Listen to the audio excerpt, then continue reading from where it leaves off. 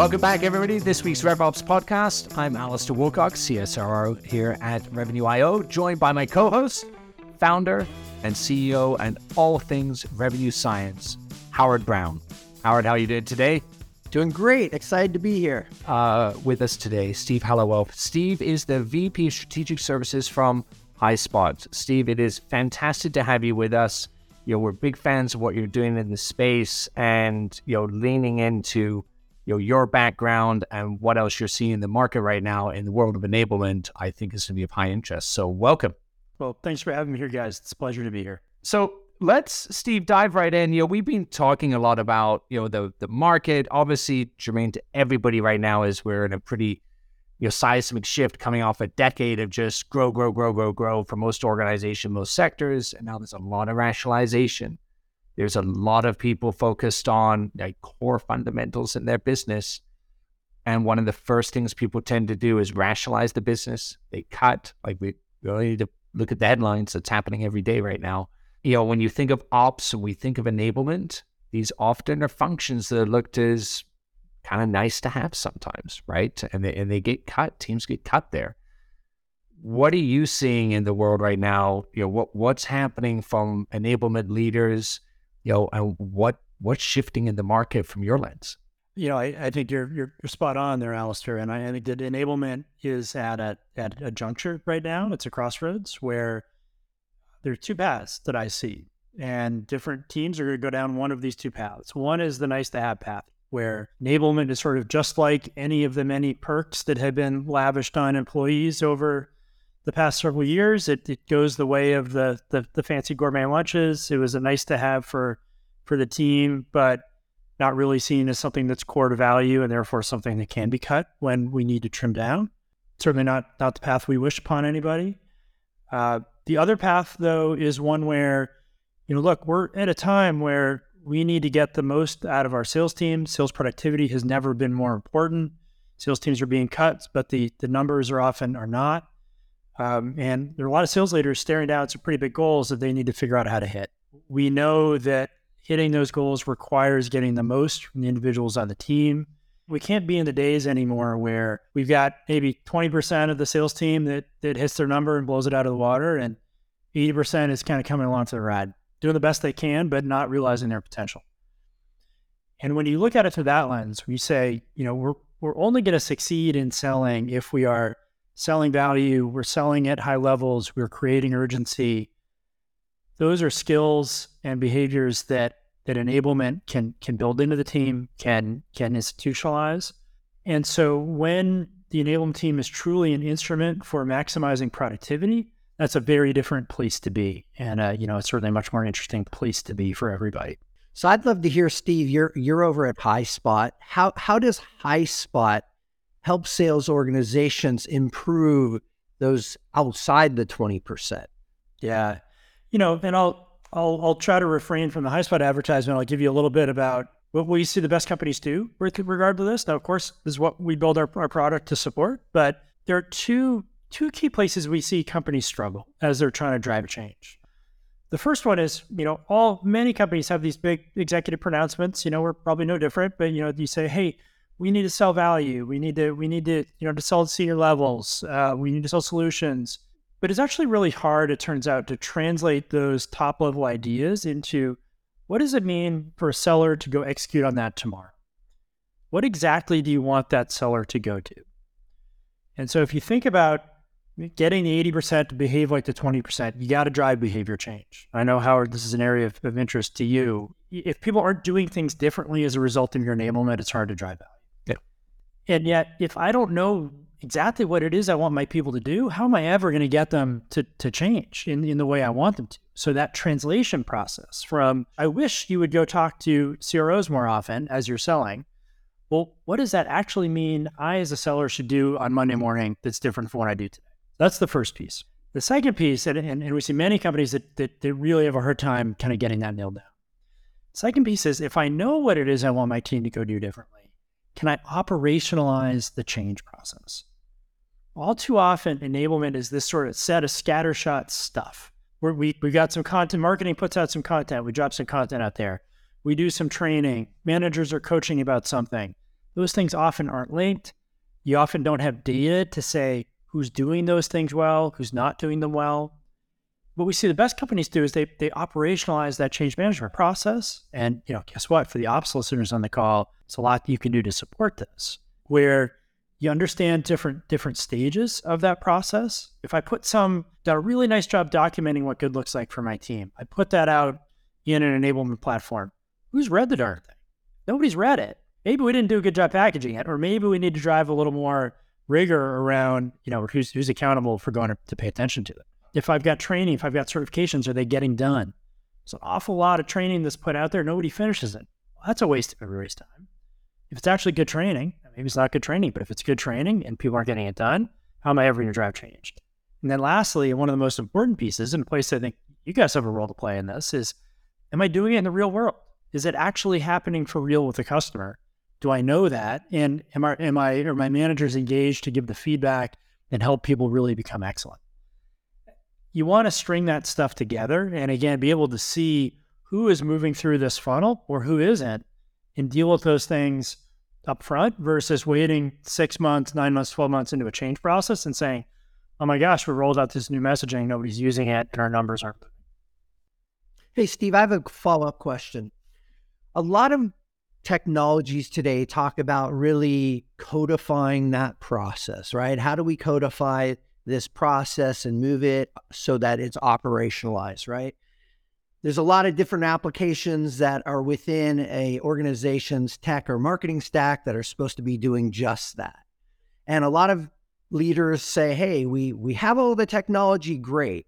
Feel like we're trying to solve process problems with technology, right?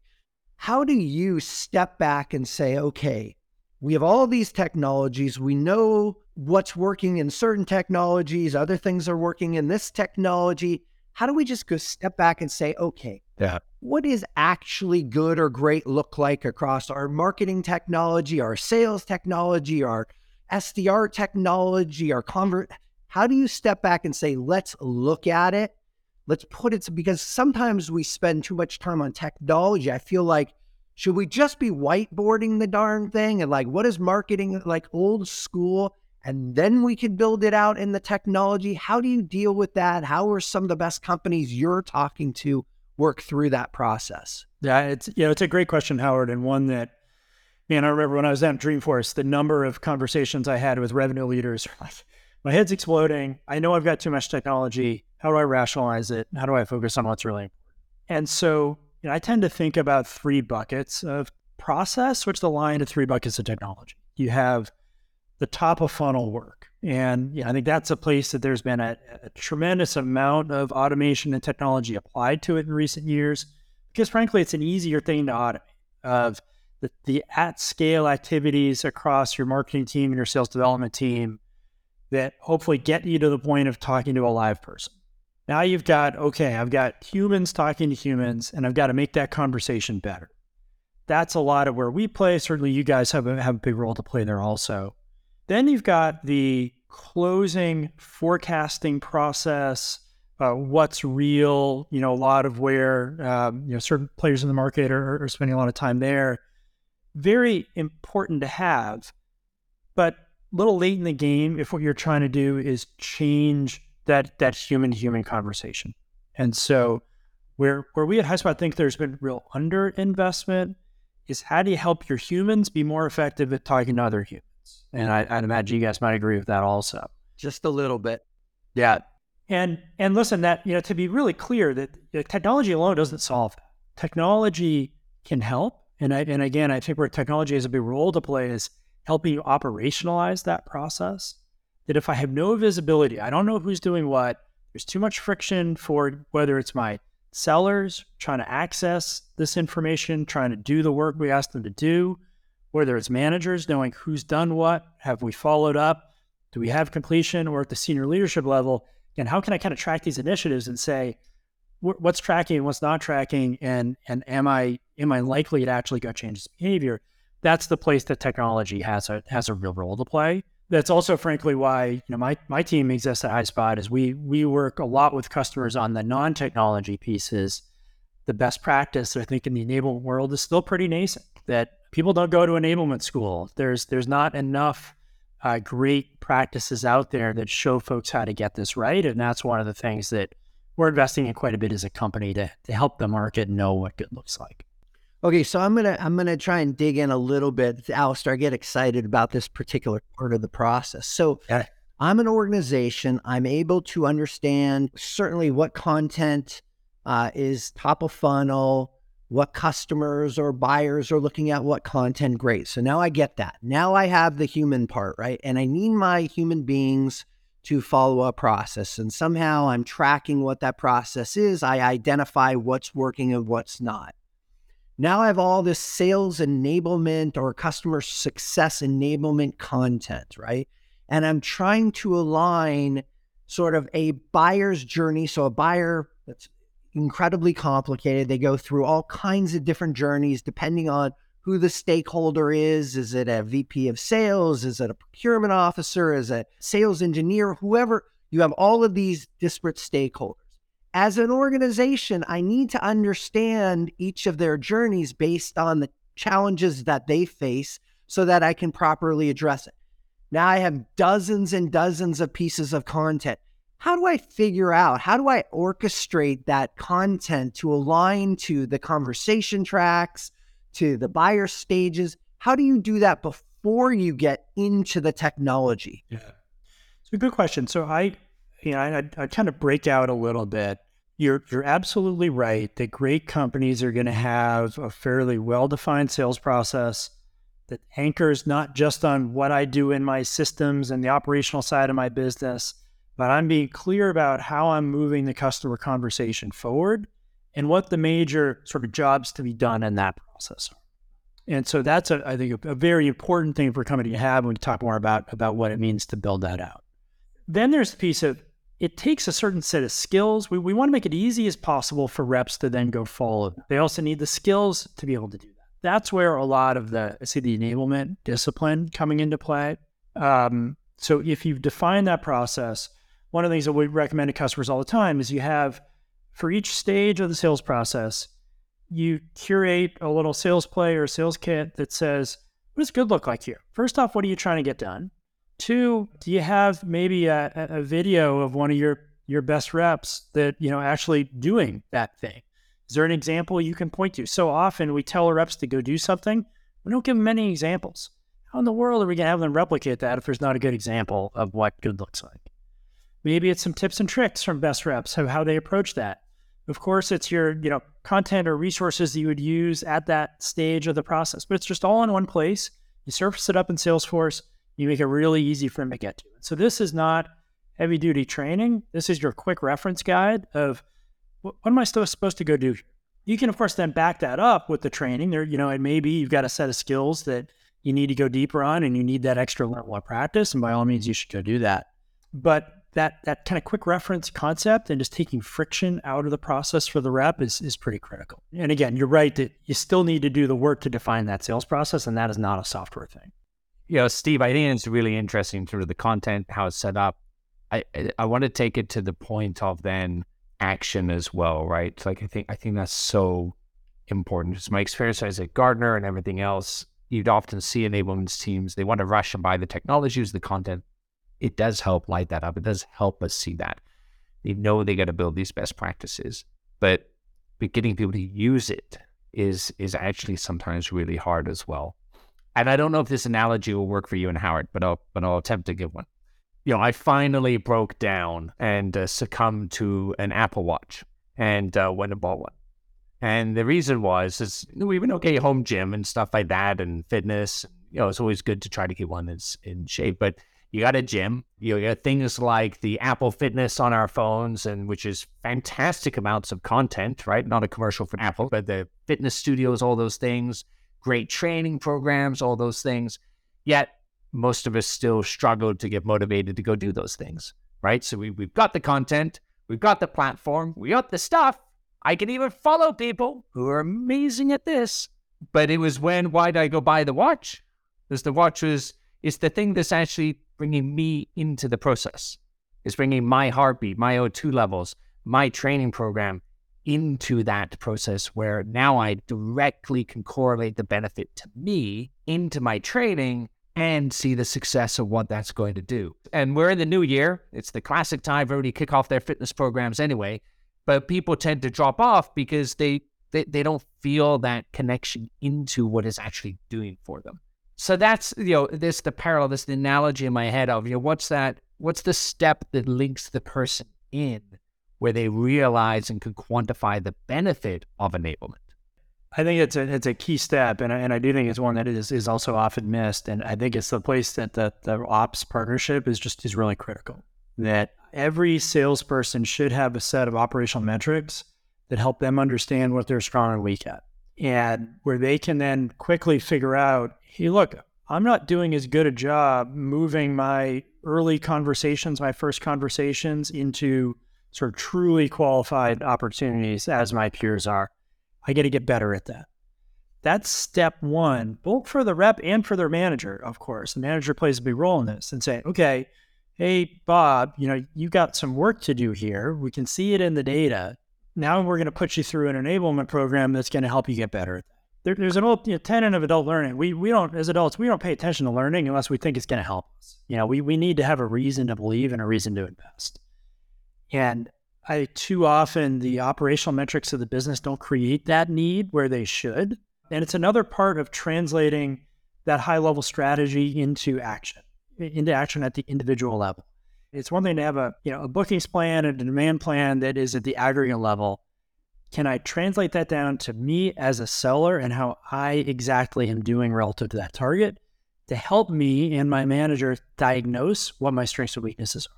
And so once I'm armed with that, now I can have pretty specific interventions.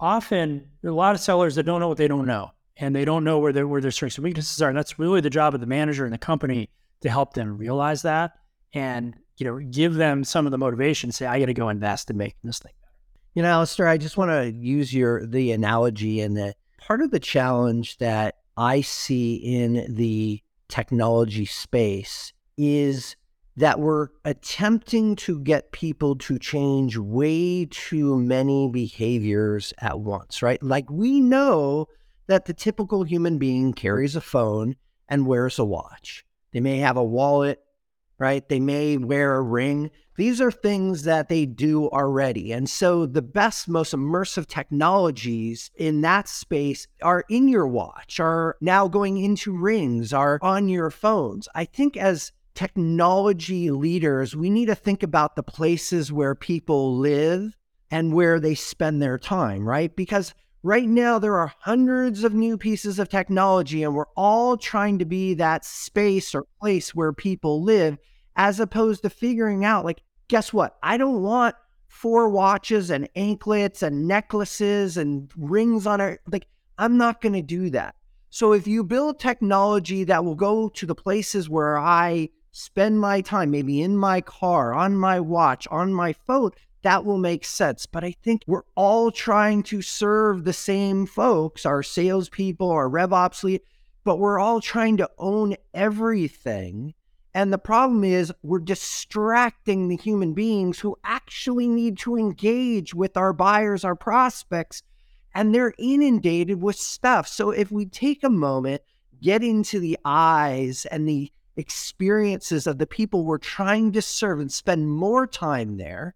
And when I say serve, I mean the customers we're engaged with and the workers we're trying to enable, and stop worrying about who owns all the real estate. We'll be able to better serve our stakeholders. Yeah, I think there's 2 pieces to that, Howard. One, you're right, there's a technology piece. And I do think that's one of the reasons we're seeing a lot of consolidation in this space is that I don't want to have to switch between 25 tools, and there shouldn't be 25 tools for a lot of these things. Let's have, some platforms that cover more surface area to just take a lot of that friction out. From a non-technology piece, though, your initial point about we ask people to change too many things is spot on. And it's one of the classic mistakes I see in enablement, where you think about the change curve, where, I get all this work when I'm introduced to something new and it's really hard and I'm doing a lot of work to process it and I'm trying to make sense of it and see how it applies to me. And it's only after I go through a lot of work do I get the payout of this new thing is actually helping me make more money as a salesperson. Right. But what we do is we get people like right about the depths of that change curve where they put in a whole bunch of work, but they're not getting value out of it from yet. We move on to the next thing.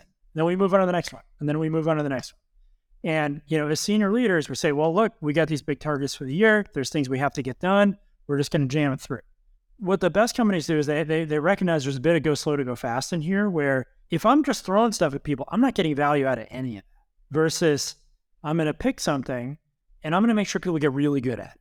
And so that means it looks like my throughput is less, but I'm actually getting return out of those things. So until I see that people are on a path to, they're kind of aware of the new thing, they practiced it, they're building some confidence, they're doing it out in the real world. Great, awesome. Now they're down that path. Now I can go to the next thing and I can knock the next pin down.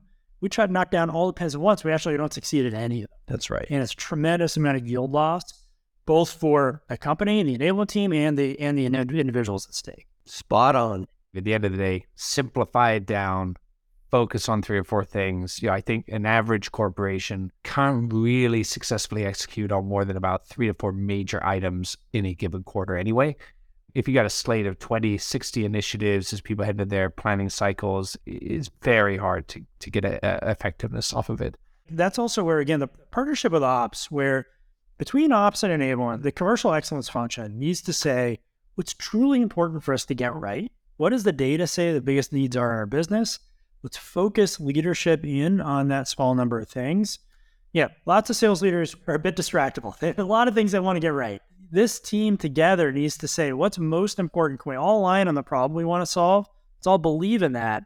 And now let's go execute on it and be a little honest with ourselves about what that was. Yeah, I think, and there's a lot of data there to consume, right? When we think of, there's the sales enablement, we got customer success data, we have external data sources, we have the SFA components coming in. There's a lot there. And that's where a good ops team understands how to synthesize that down to 3 to 4 things at any given time. You, like Howard, myself, we often live in this, hey, we're trying to help people in the here and now. We tend to get a lot of questions about also what's going to happen for tomorrow, what's going to happen next month, where are we headed on all of this entire category. And there has been a tremendous amount of noise over the holiday season around the openness of AI, not just open AI, but the more ubiquitous natures of that. I'd love to understand what you're hearing, where you're going, and what we think is going to happen next in the market on that side. But we're out of time for today, so let's cue that up, and I'd love to have you back and dive into the future state, thinking of what you're seeing at HighSpot and across the customer sets that you're engaging with as well. Howard, Steve, fantastic having you both here with us today. For everybody listening in, please don't forget to like and subscribe and check out our new dial-in number with questions you can ask myself and Howard. You can reach us at 323-540-4777. That's 323-540-4777. And join us on the next episode, and we'll attempt to get Steve Hallowell back. Howard and I will dive into some future state. Steve, thanks so much. Thank you. Thank you.